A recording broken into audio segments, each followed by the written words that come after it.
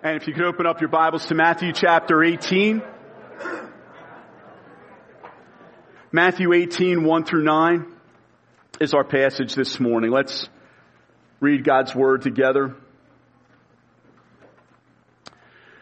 At that time, the disciples came to Jesus saying, "Who is the greatest in the kingdom of heaven?" And calling to him a child, he put him in the midst of them and said, "Truly I say to you, unless you turn and become like children, you will never enter the kingdom of heaven.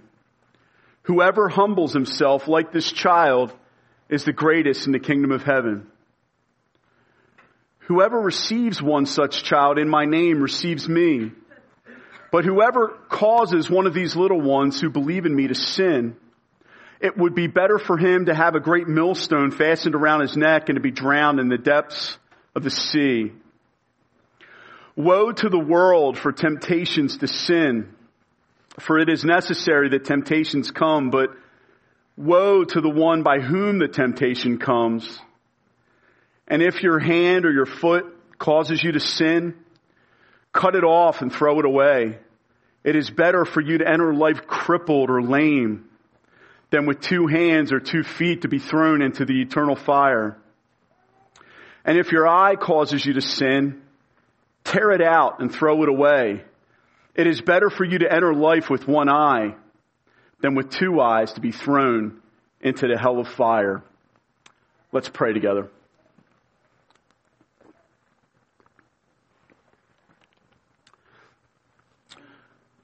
Oh Lord, you call us to tremble at your word.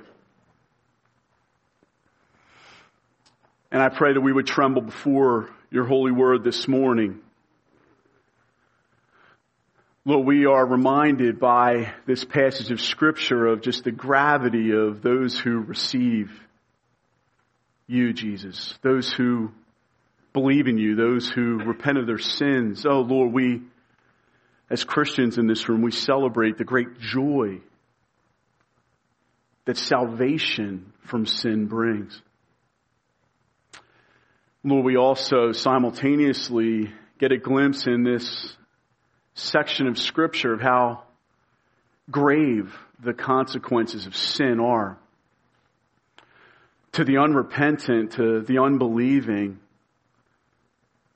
Lord, the consequences of sin are absolutely staggering. And Lord, we pray that you would cause all of us in this room to focus our eyes on Jesus Christ this morning, your Son, and that we would be transformed through the power of the Holy Spirit. We ask you to do this in Jesus' name. Amen. Amen. We've been in the midst of this series entitled Follow Me, looking through the Gospel of Matthew, and here we see a section entitled Who is the Greatest? Who is the greatest? And when I thought of, just as I was meditating on this section of Scripture, I was really affected by the fact that nobody ever dreams of humbling themselves. You don't tend to have daydreams about humbling yourself. I remember when I was growing up, I had a basketball hoop out in front of my house, and there were many times when I would go out and I would shoot baskets, and sometimes I would just be all by myself out there shooting baskets for hours. And inevitably, when I was doing that, I would imagine that I was in this critical game that I was in, and that really the game all came down to whether or not I was going to make the last shot. And I remember there were many times in private where I had a commentary running in my head at the same time that I was dribbling and cutting back and looking to make some shot, and I'd be saying things like, "Eder brings the ball up the court and it's all on his shoulders now. 5, 4, 3, 2, 1. He wins, he wins, he wins." And imagining people jumping on top of me and celebrating as I hit the game-winning shot yet again. And of course, in that scenario, if I absolutely missed the shot or even fired off an air ball, I would have an opportunity to rewind and do it again in order to make myself out to be the hero that I always imagine myself to be in scenarios like that. Nobody tends to dream of humbling themselves. Nobody tends to have daydreams where they lose rather than win, or they go lower rather than going higher. No, our very bent as human beings is to dream upward, to dream of winning, to dream of going higher. And that's the context of the passage we find ourselves in here in Matthew chapter 18. It seems that the disciples here came to Jesus and asked him a question. The context here, we know this from the other gospel accounts of this section, is that they were in a home. Most likely, they might have even been in Peter's actual household. And when they came and asked him this question, it really revealed their hearts. They come and they ask Jesus a question saying, "Who is the greatest in the kingdom of heaven?" This question here was one that revealed sort of a spirit of competition amongst the disciples as they would have conversations from time to time. And this wasn't the first, I'm sure, wasn't the last, where the disciples were sizing up one another and thinking about who's the greatest, who's going to be first, who's the best. And they were doing that at this time. It's very telling, because Jesus is on his way now heading toward the cross where he's going to suffer and die for their sins, and yet they're thinking about greatness rather than thinking about Christ. That's the context that we find ourselves in here. Jesus actually in Matthew chapter 17, in the section we looked at last week in verses 22 and 23, for the second time he prophesied that this was going to be his pathway. As they were gathered in Galilee, Jesus said to them, Matthew 17:22, "The Son of Man is about to be delivered into the hands of men, and they will kill him. And he will be raised on the third day." And they were greatly distressed. The disciples were greatly distressed. And their distress over the pathway of Jesus going to the cross didn't last super long, because here in the transition, we see that they're now asking him, who's the greatest? It seems that what was happening here was that there was some rivalry. There was selfish ambition amongst the disciples. Perhaps some of it might have been stirred up over the latest season where Jesus brought the three up onto the mountain and transfigured himself before Peter, James, and John, while others were down in the valley seeking to heal a boy with a demon, and that we looked at in that section last week.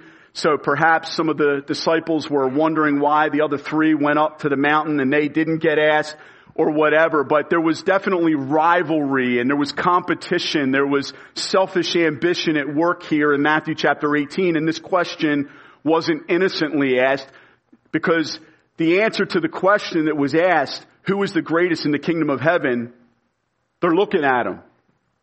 The one they're asking the question to. Remember the one that was transfigured on the mountain?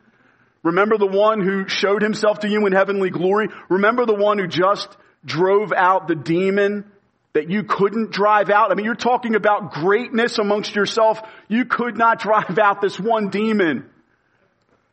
And Jesus drove out the demon very quickly. And so the context is one of their weakness and Christ's strength. Their sin and unbelief and doubt and Christ's heavenly glory. And yet, still in the midst of that context, the disciples are saying, hey, who's the greatest here? And even asking Jesus that question. Jesus looks at this as an opportunity really to come and to teach them a lesson about the kingdom of God. And what we're going to look at here today, brothers and sisters, in relation to one simple point, is that greatness is about going lower, not higher. Greatness is about going lower, not higher. Verse 2. And calling to him a child, he put him in the midst of them and said, truly I say to you, unless you turn and become like children, you will never enter the kingdom of heaven. This is a staggering statement to the disciples. They're asking a question, hey, who's the greatest in the kingdom of heaven? Is it me? And Jesus is saying, listen, the very question you're asking, unless you turn away from that very mentality, unless you turn away from that very attitude, you're not even going to enter the kingdom of heaven, let alone be great in it. They're talking about greatness. He's talking about entering. And I find that so powerful and so moving. Brothers and sisters, true greatness is about going lower, not going higher. This passage here, he's talking about unless you turn and become like children, you will never enter the kingdom of heaven. Verse 4, whoever humbles himself like this child is the greatest in the kingdom of heaven. Jesus says here, humbling yourself. This word for humbling yourself actually means to go lower, to go low. Unless you go low here, he's teaching them, unless you turn. This word for turn can actually be translated accurately, unless you are converted, unless you convert and become like children, you will never enter the kingdom of heaven. Whoever humbles himself like this child is the greatest in the kingdom of heaven. Whoever humbles himself, whoever goes lower like this child. Now, what is the significance here of a child? Why is that so significant? We need to really understand, is there some type of dynamic here that maybe we don't understand? I think what Jesus is getting at here in relation to bringing a child before them, and we learn from the other gospel accounts, he brings the child and actually sits the child with him. Jesus loves little children. This word for child is actually talking about a very little child, maybe even an infant. And it seems like maybe perhaps it could have even been one of Peter's children that Jesus was familiar with, and he brought him before him and pointed this child out as an example to the disciples of what they needed to become like and what they needed to convert into in order for them even to enter the kingdom of heaven, much less be great in it. This description of a child, brothers and sisters, is very much about a humility of mind that a child has. There is a spirit of dependence upon parents that a little child has. They are unconcerned, children are, small children. They are unconcerned about social status and climbing a ladder to achieve some type of status before men or prestige or social standing. Little children are not striving to be great, to impress everybody around them or to rise above their peers. They are dependent. They are not striving. They are not cunning. They are not selfishly ambitious social climbers. Jesus is saying, you need to become like this child, dependent, humble. Blessed are the poor in spirit, those who recognize they are in need of God's help, those who humbly come before the foot of the cross and say, Jesus, I am spiritually bankrupt without you. I've got no hope of salvation without you. And we lift our hands up. I remember my daughter Ashlyn, when she was very, very little, she just made this cute little expression where she would look up at us just barely when she was able to walk, and she would just go like this and just hold her hands like this. Hey, Daddy, pick me up. Pick me up. Pick me up. That was so adorable. So cute. Now she's sitting here as a 15-year-old, and I want to go and hug her. Hug you too, Verity. These kids are getting so big so fast, aren't they? But that dependent spirit of just resting and trusting in a parent's love and dependent upon parents for everything. And also not just the dependence, but also the freedom from asking even a question like, who is the greatest? A little child is not asking a question like that. Jesus is saying you need to actually, that's the way of the world, to ask such questions. You need to actually turn away from the whole mentality of striving and selfish ambition and vain conceit. And we learn later in Philippians 2:4 where the scriptures say, do nothing out of rivalry or vain conceit or seeking to advance yourself over and above your peers, to be on top, dog eat dog. That type of mentality, that's the world, Jesus says. That's not to be the way it is amongst God's little ones. You must convert, disciples. You must turn from that very mentality and repent of it, because true greatness is about going lower, not going higher. And if you even want to enter the kingdom of heaven, you need to become like this little child and humble yourself and go lower and not higher. Oh, brothers and sisters, the kingdom of heaven cannot be entered unless there is a turning from the pursuit of wanting to be on top.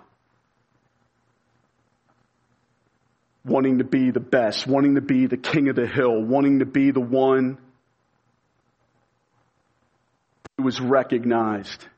There's actually a man in the Bible named Diotrephes who the only description of him in the Bible is that he just wants to be first. He wants to be top dog. That's about Diotrephes. It's like one description of this man's character, and it says he just wants to be on top. That's what the disciples are talking about here. They want to be on top, and they are recognizing this. You see this throughout. It's amazing. You see it here in Matthew 18. You see it later on in Matthew chapter 20. The mother of the sons of Zebedee come and most likely they nudge their mom along to ask this question, but she asks, hey Jesus, hey listen, can one of my sons sit at your right hand and the other on the left? And the other disciples watched the brothers strivingly do this thing, and the other disciples become jealous and envious. It actually it stumbles the other disciples, because these other disciples are grasping and actually using their mom to help elevate their status in Jesus' eyes. They're thinking that the kingdom of God and the pathway of Jesus is all about them sitting on thrones, being on top, and that is the way of the world. And Jesus recognizes what they're doing, and he's telling them, you need to convert, you need to change, you need to abandon this mentality. This is the very reason I need to come and die on the cross, is because you're even asking a question like this, because true greatness is about going lower, not higher. It's about humbling yourself like this little child in desperate dependence upon me and me alone.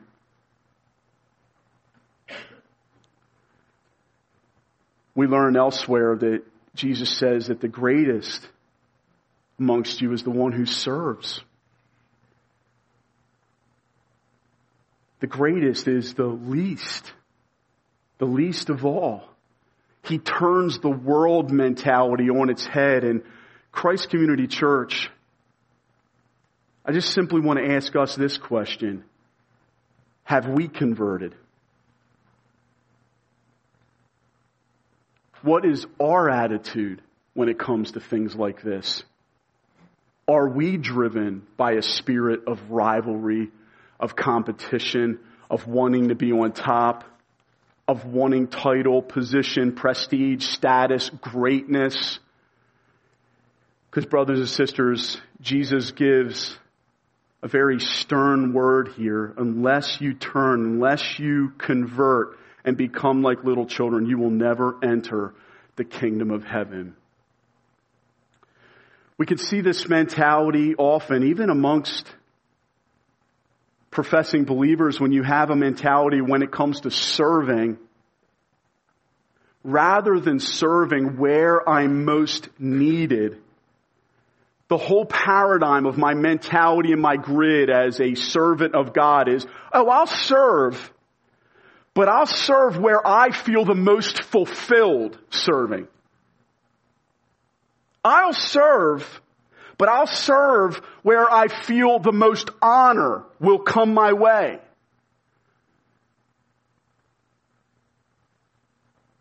Jesus is saying, if you want to look at the pathway I'm calling you to, it's about humbling yourself. It's about walking into a room the night before I'm going to die for you, and to symbolize the fact that I'm going to serve you by laying down my life and dying for you. Tomorrow, what I'm going to do tonight before I serve the Lord's Supper to you, that points to my broken body and shed blood on the cross for you, is I'm going to wash your feet. I'm going to show you what true greatness is.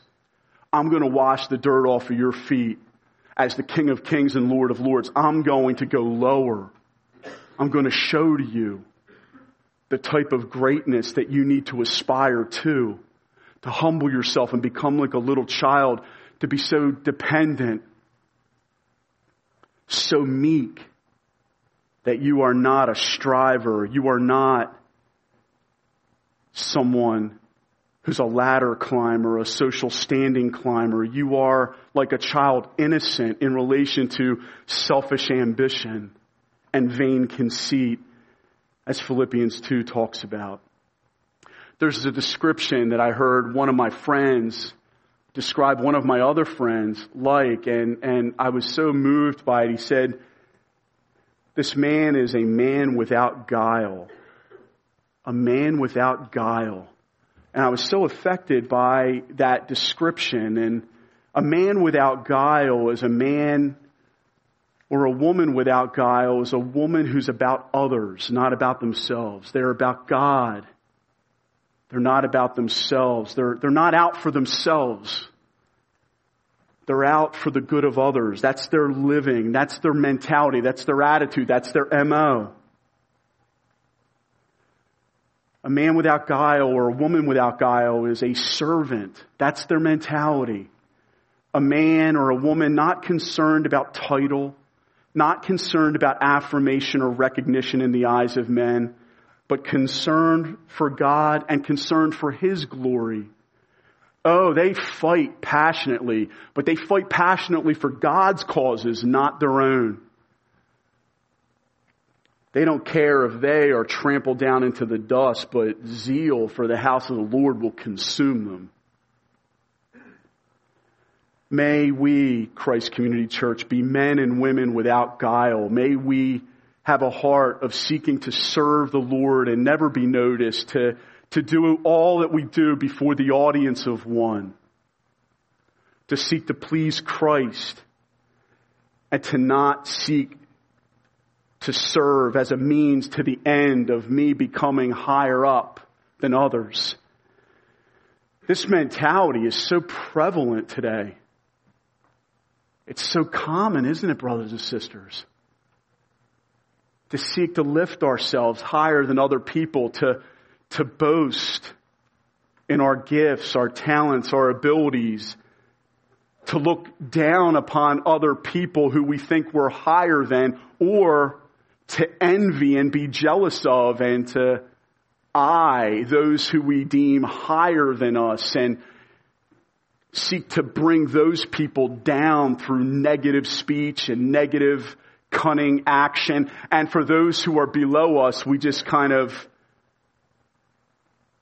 take a mentality of they exist to serve me, not I exist to serve them. Oh, brothers and sisters, we must turn, all of us, we must convert away from that. That's the way of the world. That's not to be the way it is in God's church, in God's household, with God's children. And that's what Jesus is talking about here. True greatness is about going lower, not going higher.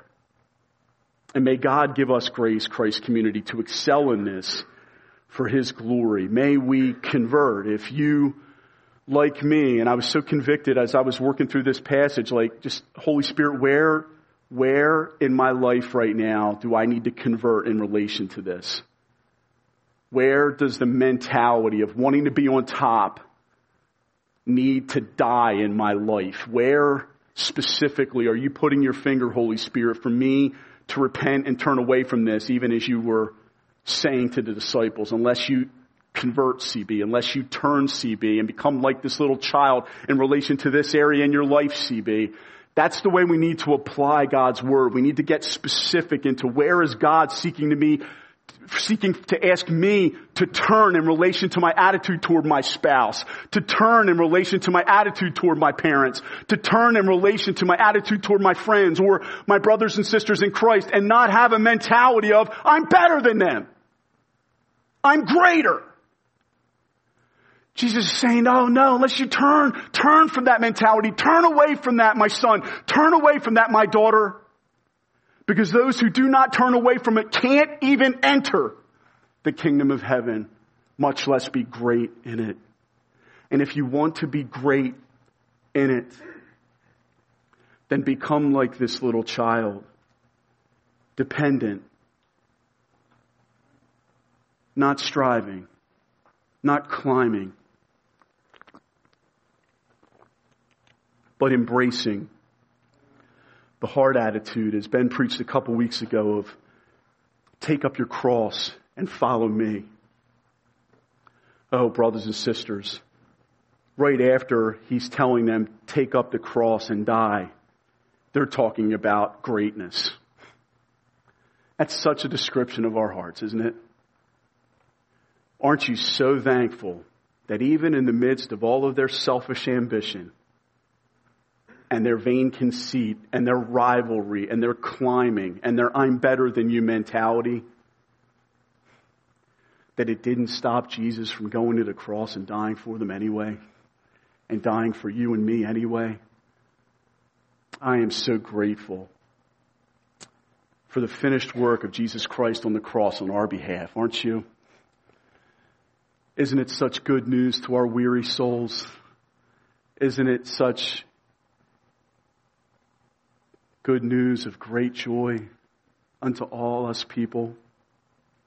For unto you is born this day in the city of David a Savior from all this, the rat race, a Savior from this, to redeem us out from this and to take us on a different direction, a different path, so that the world will look in and say, look at how they love one another, not look at how they climb, look at how they go for themselves, look at how they're no different from the world. No, they should see something different. They should see that we're Christians. They should tell that we've been converted, that we've turned, and we've become like little children. We are meek and not climbers, strivers for our own dreams.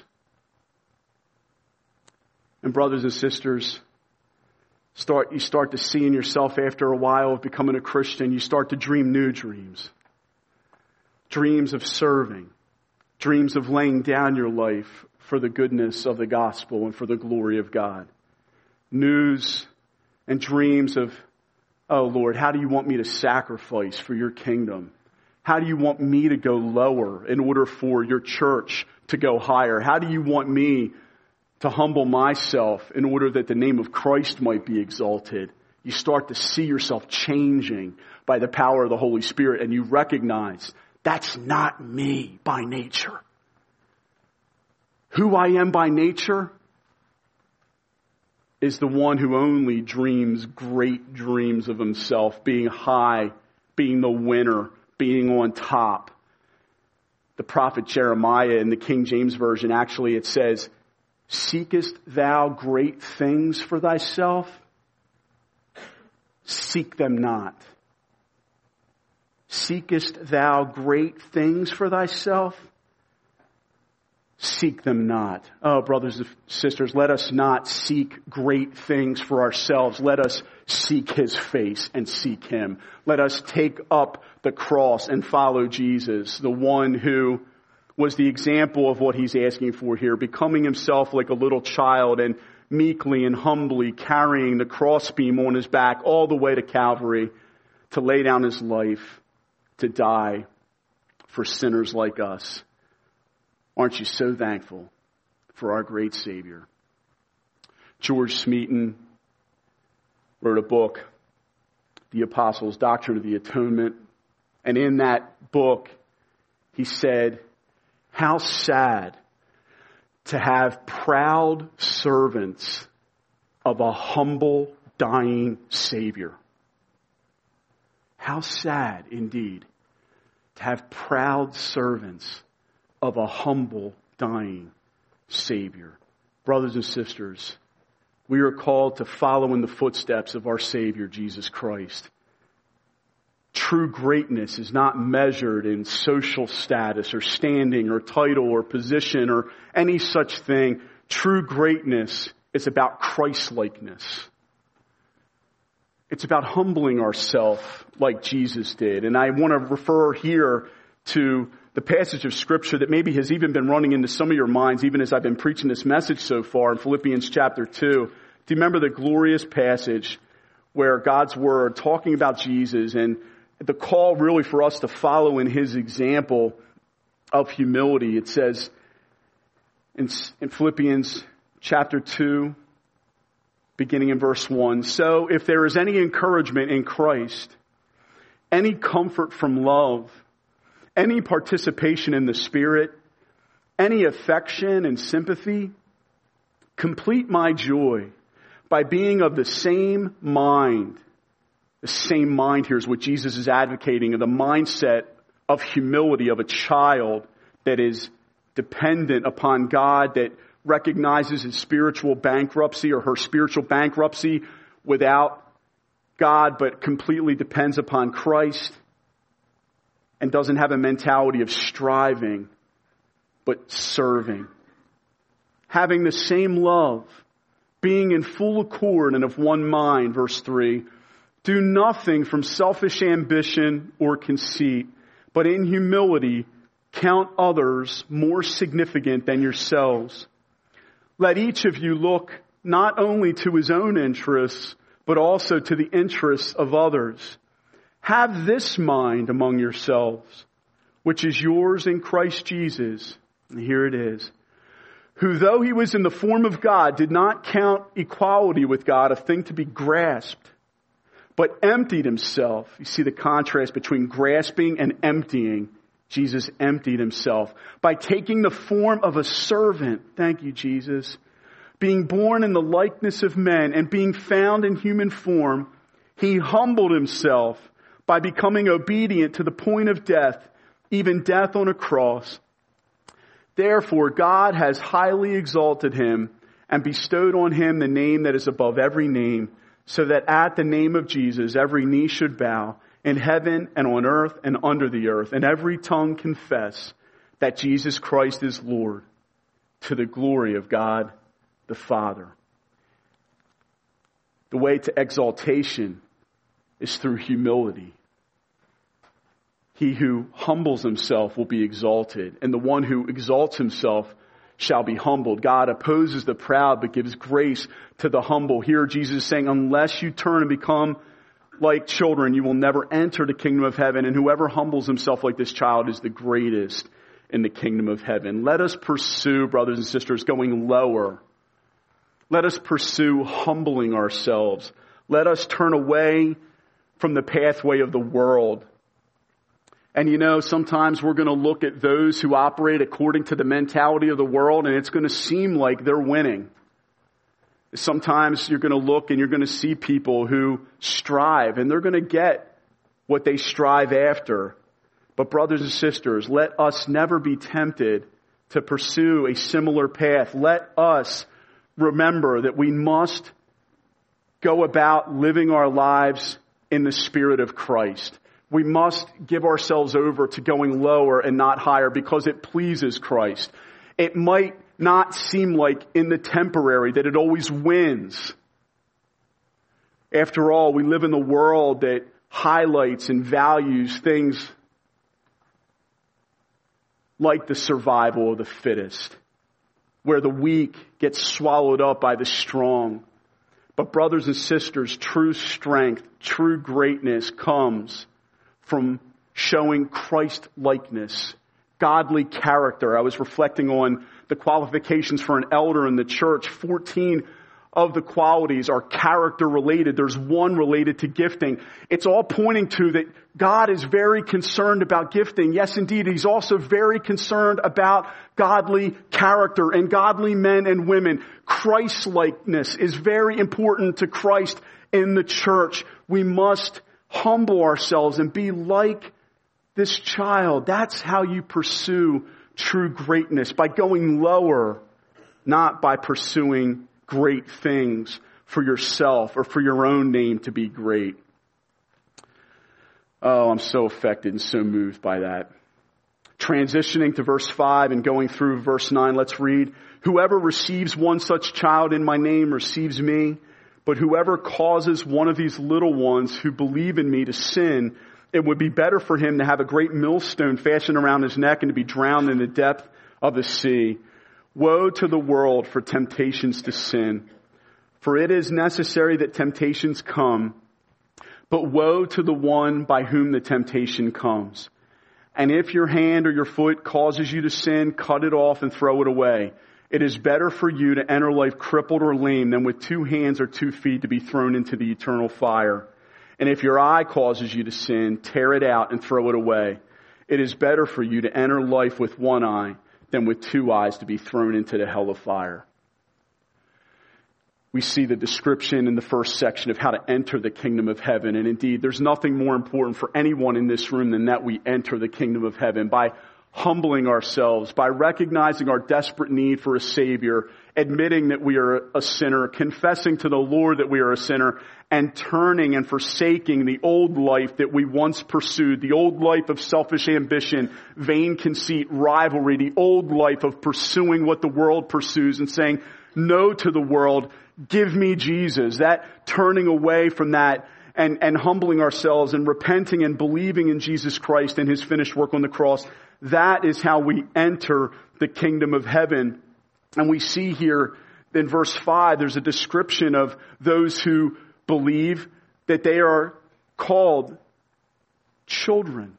You see this description throughout the Bible that we are called God's children. Even the oldest amongst us here in this room are children of God. That's how He views us. That's what we are.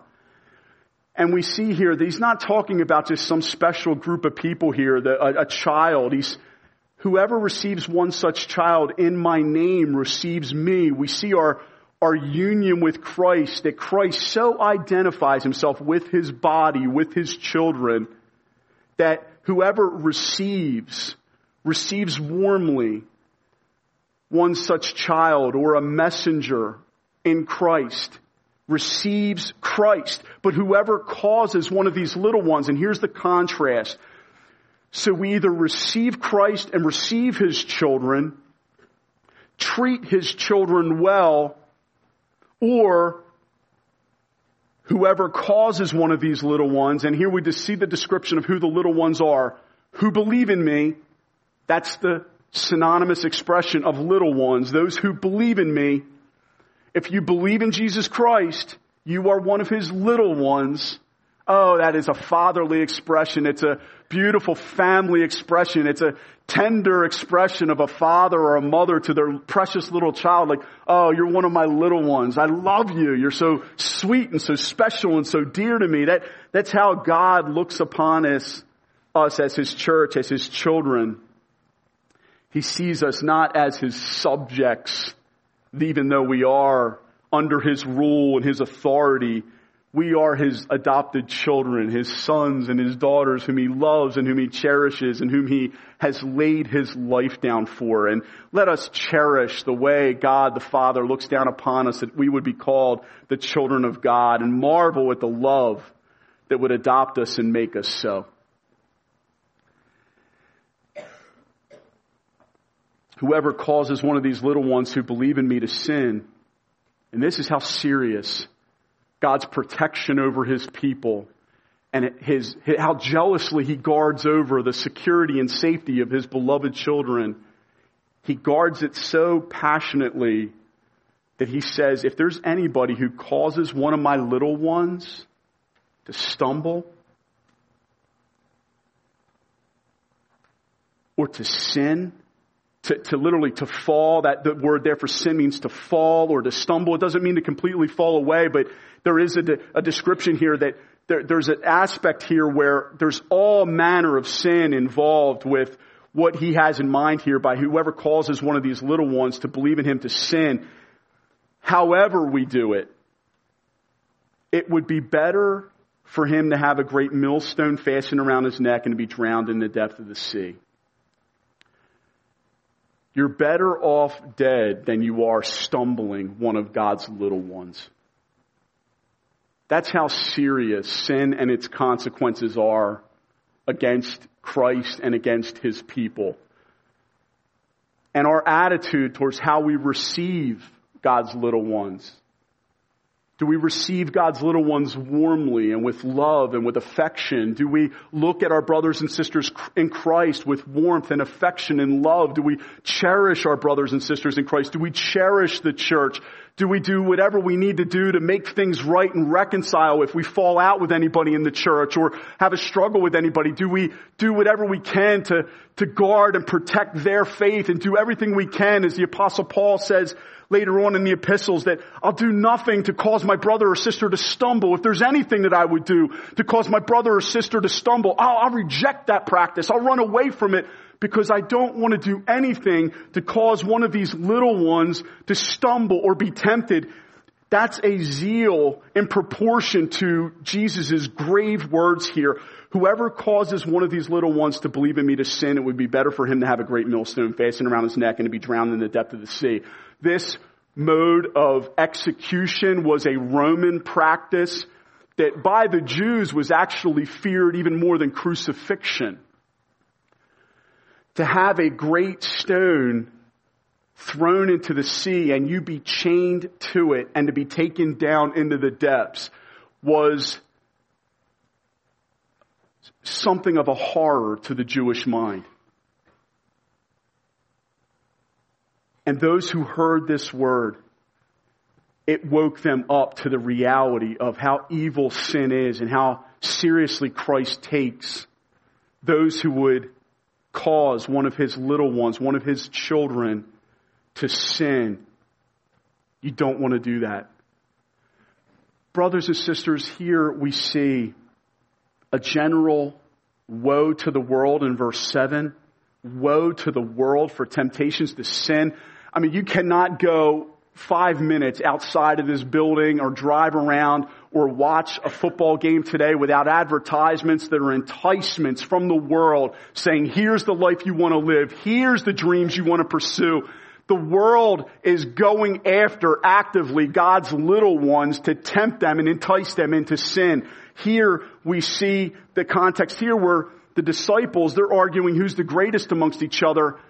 And brothers and sisters, we learn from Matthew chapter 20 that when they're arguing about it, that it actually causes some of the disciples to become indignant toward the others, envious. They were stumbled by those who were striving. There's definitely a reference and a connection here to how serious selfish ambition can be in the midst of the church. But certainly the application goes a lot broader. Any temptation to sin, any ways in which we are actively just not taking sin seriously, in the way we sin against our spouse and just kind of take a lighthearted approach. All of these kinds of things, stumbling a child. You see the reference later on in the scriptures to do not, fathers, exasperate your children or tempt them to sin. There's aspects there where we need to walk in the fear of the Lord's, dads, to make sure that we are representing Christ to our households, to our wives, to our children, to make sure we don't stumble one of God's little ones. We want to make sure that we heed God's word. Husbands, love your wives and do not be harsh with them. Why? Harshness can tempt her. Harshness can tempt her to sin. And when we act in that way, we can tempt them. And Jesus is saying we need to carry a fear of the Lord in relation to any temptation to the sin. Because woe to the world for temptations to sin. That word woe is a description of the judgment of God that's going to come upon the world for sin. For it's necessary that temptations come, but woe to the one by whom the temptation comes. if your hand or your foot causes you to sin. And here's where he turns his attention back, not to the world, but he's teaching his disciples again. If your hand or your foot causes you to sin, cut it off and throw it away.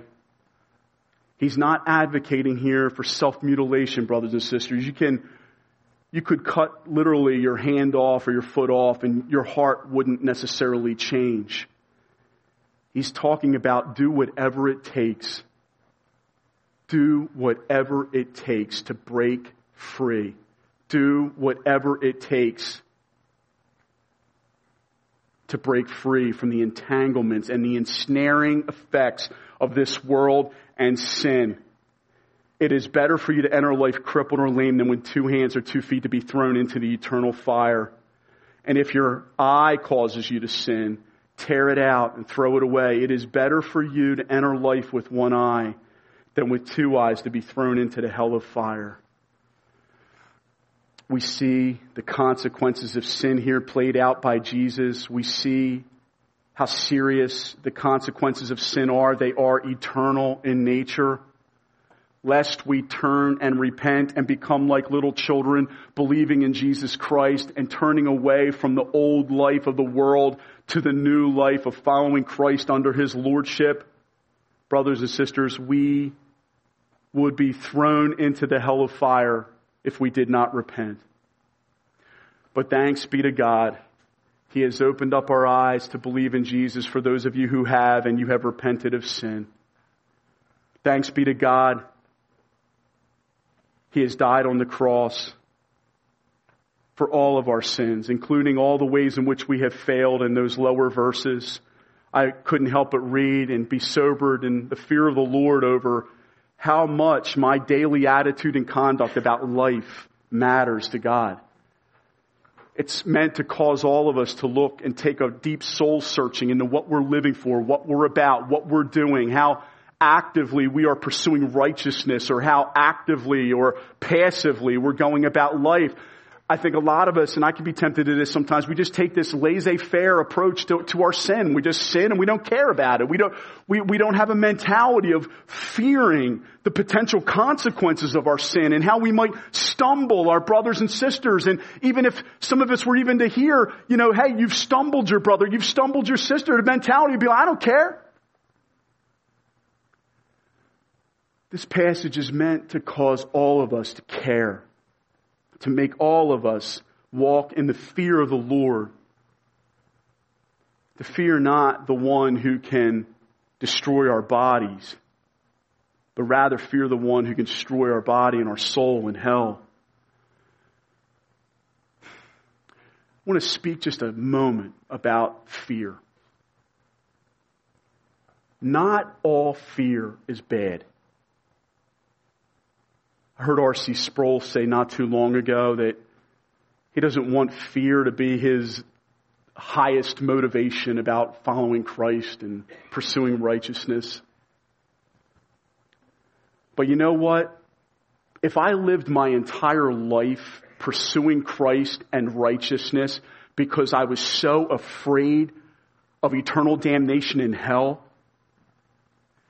and on the final day of judgment I make it into heaven because I was so afraid of the eternal realities of hell and God's just punishment on the unrepentant, that I strived and believed with all my heart in Jesus Christ. I laid hold of Him in repentance and faith truly because I looked at the reality of eternal hellfire and was so frightened of it that I ran and entered the kingdom of heaven.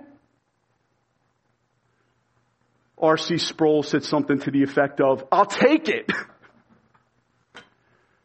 Oh, brothers and sisters, amen to that. There's a mentality out there today that we should have no fear of God or no fear of the consequences of sin to even look at the reality of hell. We can start to feel like, okay, hit the stopwatch. How long are we going to talk about hell here? Because I hope it's not very long. Brothers and sisters, hell's going to be very long.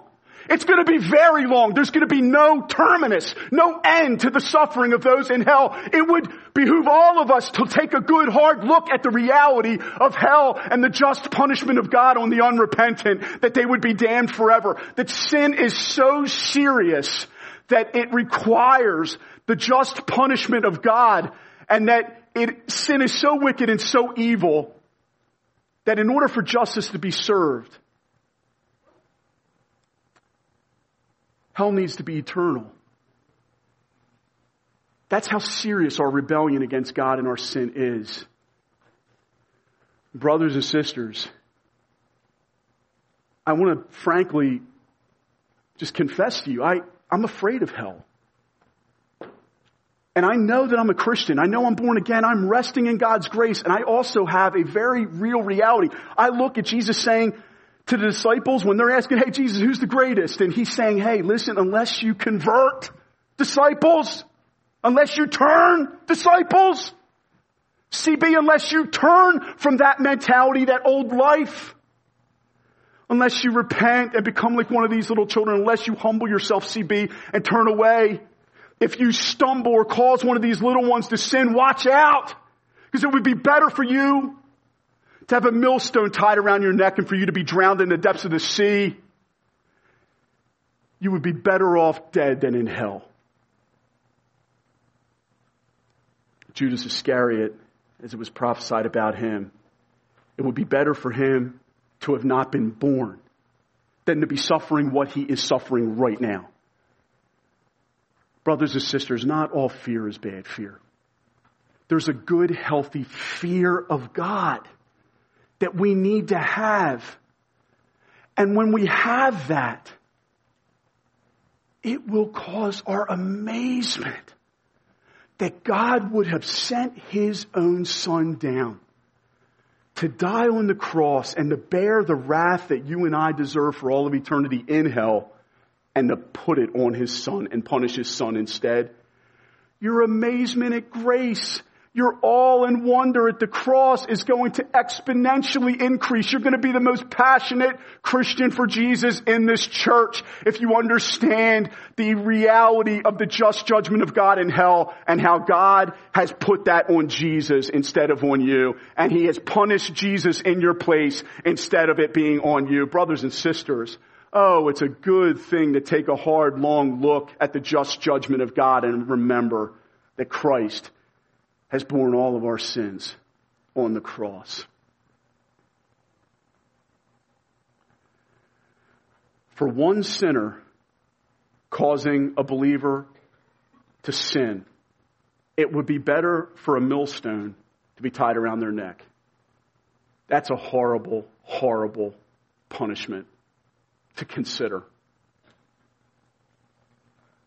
It's better for you to enter life with one eye than with two eyes to be thrown into the hell of fire. That's the second description. Better to cut your hand off or your foot off. I mean, really, that serious? Is it really that bad? Is sin really that bad? Yes. Yes. And may all of us, Christ Community Church, take a very serious approach in our mindset to the reality of remaining sin even in our own lives. We are forgiven of it. We are cleansed of it. It has been, the wrath against it has been satisfied, propitiated. And yet, brothers and sisters, we are called to walk out our salvation with fear and trembling. We are called to serve the Lord with fear and to rejoice with trembling. Psalm 2. May that attitude pervade. And I believe when it does, rightly understood biblically, your joy in Christ will be exponentially greater, not less, because you have that fear. And that's what we're after. We want your joy to be to its full. And one of the ways the joy gets to the full is when you realize that though you deserve and I deserve to have a millstone around your neck and be thrown into the bottom of the sea, Christ had that done to him instead of you. Christ is the one who suffered hellish torments on the cross instead of you bearing it forever in hell. Oh, brothers and sisters, happily, joyfully, we take note And we worship you, Almighty God, for your broken body and your shed blood on the cross that has atoned for the wrath of God in my stead. Thank you so much, Jesus, for laying down your life. Thank you for humbling yourself. You are indeed the highly exalted one, the name above every names. And we joyfully, Lord, we joyfully turn from that old life to follow you, to take up our cross, and to pursue the path of true greatness, the path of going lower and not higher. If I could have the worship band return, we're going to sing about Christ being highly exalted, the name above all names. And if we could just really remain quiet as the band returns. If there's anybody here who has never repented of their sins, never turned, never converted yet, to repent and believe in Jesus Christ and his finished work on the cross, it's such good news for you. No matter how much of a sinner you are feeling yourself to be as the Holy Spirit convicts you right now, you can turn to Christ and you will find eternal life in him. You can turn to Christ in repentance and faith right now, friend, and you will be forgiven as we have been forgiven. For those of us in this room who have trusted in Jesus, may the reality that Christ has borne all of the wrath against your sins on the cross as your substitute, may it cause you to highly exalt him. May it cause you and I right now, even as we close in singing, to say, your name is the name above all names, worthy to be praised. I gladly lay down my life. I gladly pursue the low path.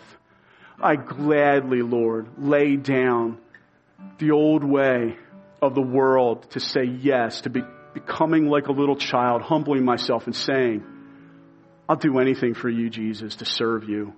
I'll serve you in secret. I'm not going to be about pursuing what this world pursues any longer. I'm going to break from that forever.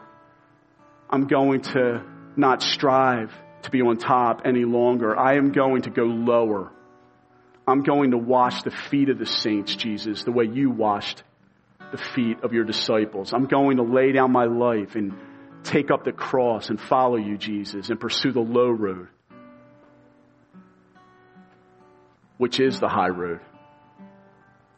Almighty God, I ask you to help us to do just this.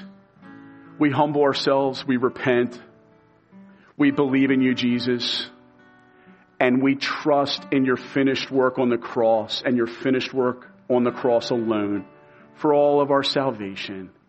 Thank you for looking out for our souls. Thank you for warning passages just like this that cause us to stop and to take notice and recalibrate our lives and say, I'm going to follow Jesus Christ and not the ways of this world. We thank you, Lord, and we praise you. In Jesus' name, amen. If any of you repented of your sins and trusted in Christ for the first time, please come forward and talk with John or I after the service. We would love to celebrate salvation. Let's worship. You are highly exalted, Jesus Christ. You are so worthy of our praise. Let's stand and praise him in closing.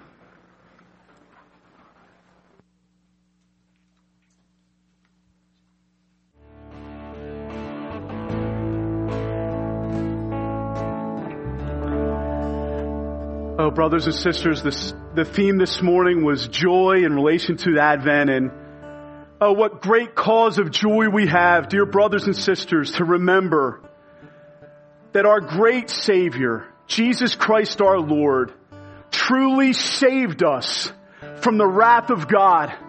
And now we are his children. Let us give thanks to Almighty God with great joy, because God has done such a wonderful and mighty thing for his precious children. He's laid down his life on the cross. He's been risen from the grave, and he is now raised. He is now seated at the right hand of the throne of God, and we are awaiting his glorious return. All of that has been finished. It's been accomplished. And for those of us who have been saved by the grace of God, those of us who have repented and believed, We have been saved and saved to the uttermost. Let us give thanks to him through our applause. Thank you, Jesus.